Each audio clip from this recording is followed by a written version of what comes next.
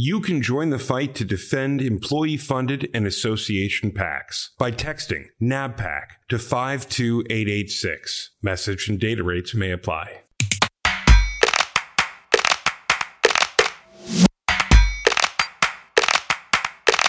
Welcome back to the Facts About PACs podcast. This show is brought to you by NABPAC, the National Association of Business Political Action Committees. And I'm your host, Michaela Isler, NABPAC's Executive Director. This week, President Biden stepped into the House chamber and addressed a joint session of Congress for the first time. His top-line message, America is back and moving again. His proposal for major investment in American infrastructure is top of mind as we welcome a new NABPAC member to the show today. Coming up, our conversation with the president and CEO of the Transportation Intermediaries Association, Anne Randke.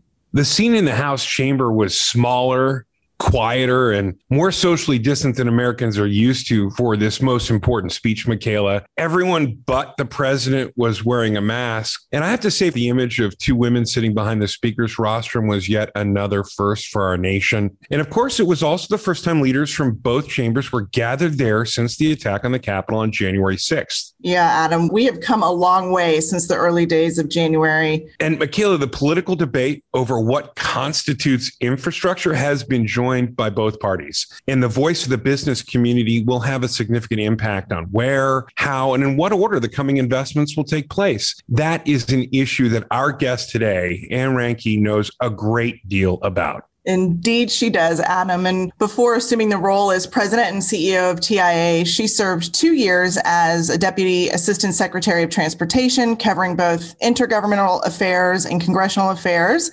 and 16 years doing federal affairs with the CSX Corporation. Her advocacy and insights into how things big and small move around our nation and the world make her voice and TIA's an important one in the months to come. So before we bring Anne in, I want to update all our podcast listeners on some other news regarding our industry coming out of the 117th Congress. To start, the Ban Corporate PACs Act, H.R. 2692, was introduced last week by Representative Josh Harder, Democrat from California, and Representative Jared Golden, Democrat of Maine. The proposed legislation would amend the Federal Election Campaign Act of 1971 to prohibit for-profit corporations from being allowed to sponsor, operate, or fund a separate segregated fund.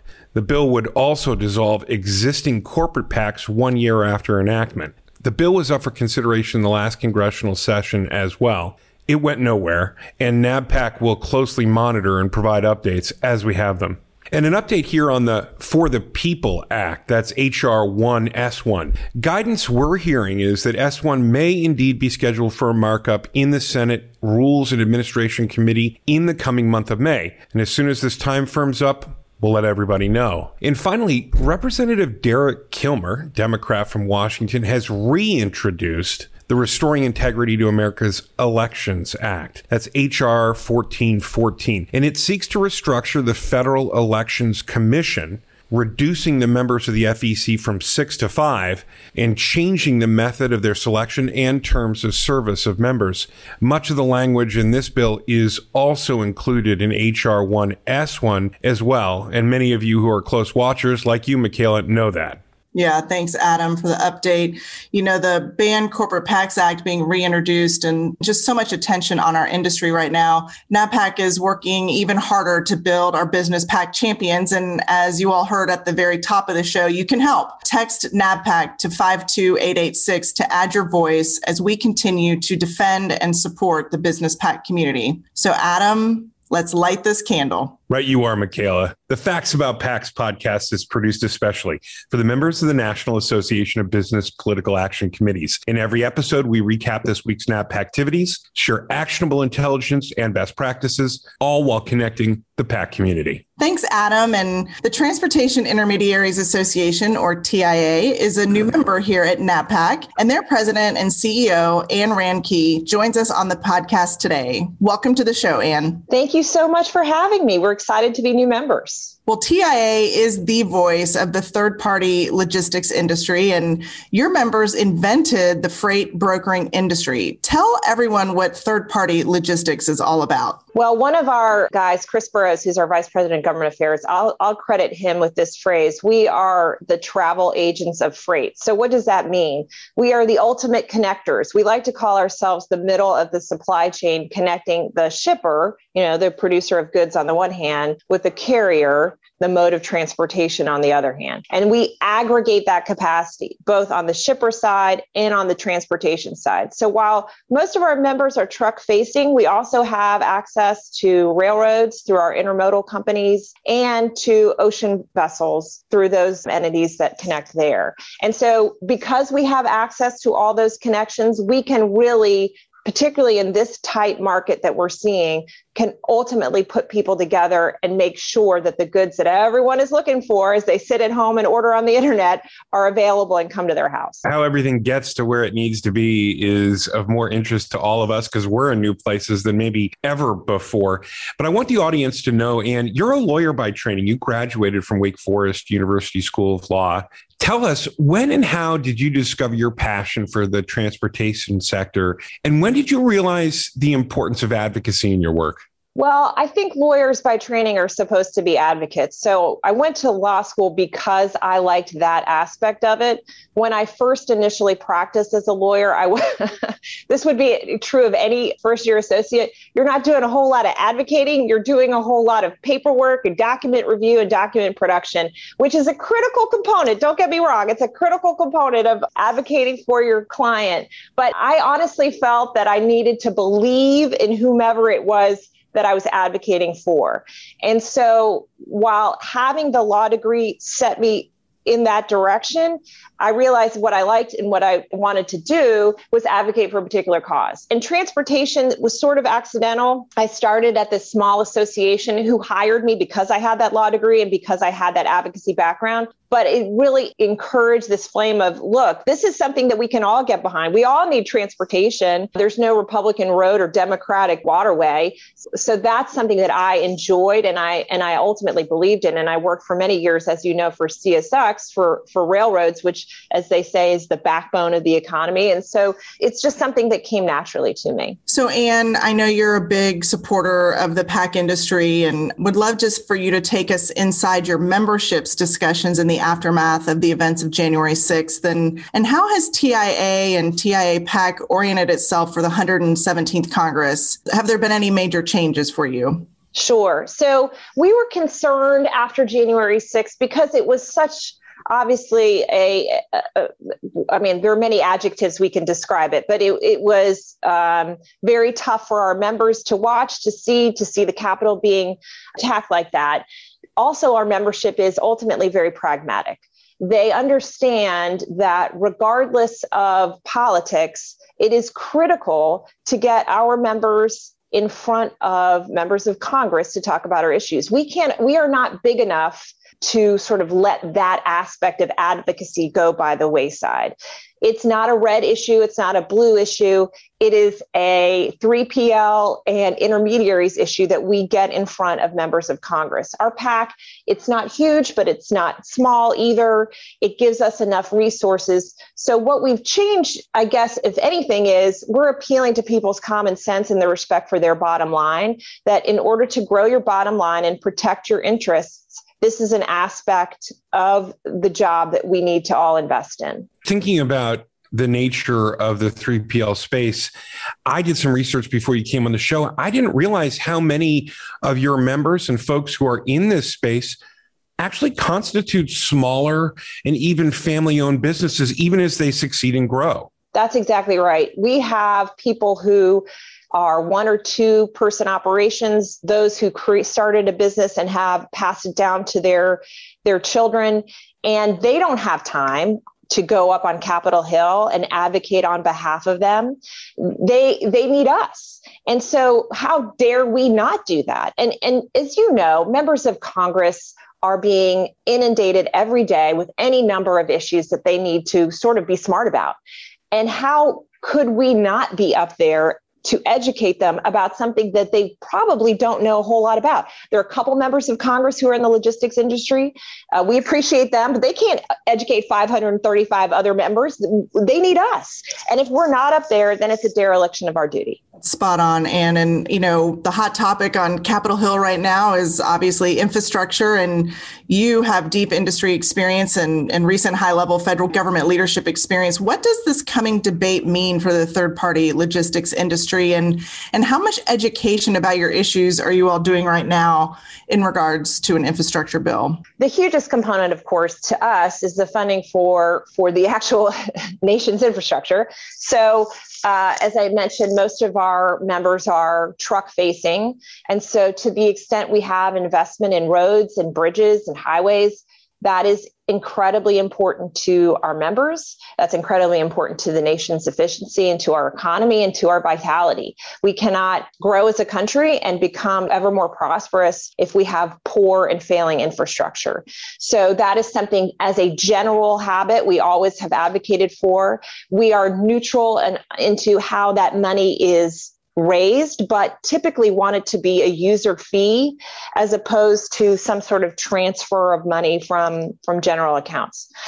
The infrastructure bill itself is stronger when it's bipartisan. It is more representative of America when it is bipartisan. When it is put together in a top-down fashion from leadership, I don't know if that, to me, just thinking as an institutionalist, that's not typically how it's been done. The best bills that you've seen in the past are those that have been driven out and sometimes in exhausting fashion over days of hearings and markups, but they derive a consensus. That is kind of the way we think it should be done. We'll see what happens this time around. We obviously know there are plenty of institutionalists on both sides of the aisle who would love to have it done that way as well.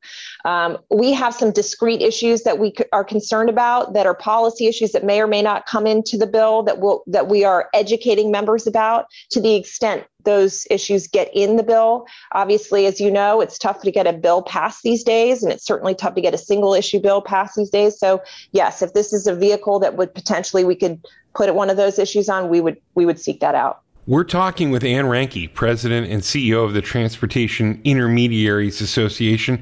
How is TIA-PAC gearing up in this new cycle, Ann? Well, first of all, we joined NABPAC, which we were excited about because NABPAC, unlike a lot of organizations, really is there to provide resources and education about the importance of PACs in the first place. And because, as I said, we're not a huge PAC, but we're not a tiny PAC, we needed that extra help. We needed that extra resource. So one of the things that NABPAC talked about and had some really good sort of brainstorming sessions about educating our members is this piece that we put out, which is called Not Red or Blue, but Business Protection. And what that is here's this, we have 5 issues. For example, the PRO Act, our members are very concerned about upsetting the independent contractor model for any number of reasons. So here's what we need to do. We can't just be up on the Hill. First of all, you can't be up on the Hill yet. I mean, the house is gradually opening up, but you can't just zoom on the Hill. You also have to do whatever means necessary to get the message out. And so we can't just use one mode. We have to use whatever mode's available. And so we use that as a fundraiser, which is, again, it's not red or blue. You may hate politics. You may think it's toxic, but if we're not up there, they're not going to hear from us. They're going to hear from any number of other entities who either don't have our interests at heart or actually are averse to our interests. And I've always thought, too, it's sort of bizarre to me after January 6th that corporate PACs became in the spotlight, because what did that have to do with January 6th? Absolutely nothing. To me, it was sort of these corporations who are, look, I understand everyone's got to make their stake in the ground, but you can not have to announce who you're going to vote for or make a public statement. I'm not sure what that does to you. And now it just seemed to put a target on corporate PACs back when they have little or nothing to do the toxicity of the politics that's going on today. And I would say further, which you didn't even ask me, but I'm going to say, corporate PACs are the most heavily regulated PACs that there are. To the extent that there are issues with unlimited contributions, these are these super PACs, which by and large, corporations don't actually even give to, the 527s. But the FEC scrutinizes every contribution, and you're limited. And in fact, at a certain point, because of the unlimited nature of 527s, the corporate PACs are becoming sort of, in a way, like chump change, because the big dollars are now these independent individual contributors who are giving gobs and gobs of money. So the corporations are doing everything by the right way. They're following all the rules. They're doing monthly disclosures and semi-annual disclosures to the Senate and House. I mean, what more could you want? There could not be more transparency and scrutiny towards what corporate PACs are doing. And quite frankly, now I'm on a roll. Corporate PACs, corporations should be allowed to speak just as much as any other entity. A union, for example, there's no restrictions on unions giving, right? So we're not beating them up. Well, they should be allowed to give, of course. So should corporations. We should all be able to have our say. It doesn't mean we're all going to get our way. And I really appreciate your comments there. I mean, it's something really and truly why we even created the Facts About PACs podcast, a year ago, to be able to get that message out. And in some ways, because we are so transparent, it's in many ways being used against us in this moment. And it's really unfortunate. And, I think as you talked about sort of a bipartisan nature, I mean, the reality is the business PAC community is in large part very bipartisan. Most of our PACs give, 50-50, Republican to Democrat. And now with the onset of the No Corporate PAC pledge, we're now seeing some Republicans potentially signing on to that pledge. Do you have any thoughts on what this means for the business PAC community and our ability to stay relevant? Right. So that is a concern because, as I mentioned, you've got unlimited giving through 527. So corporate PACs relevance does get dwarfed by that. You do have people on both sides now pointing fingers at corporate PACs, either, on the Republican side saying they're too woke and on the Democratic side saying they're too entrenched.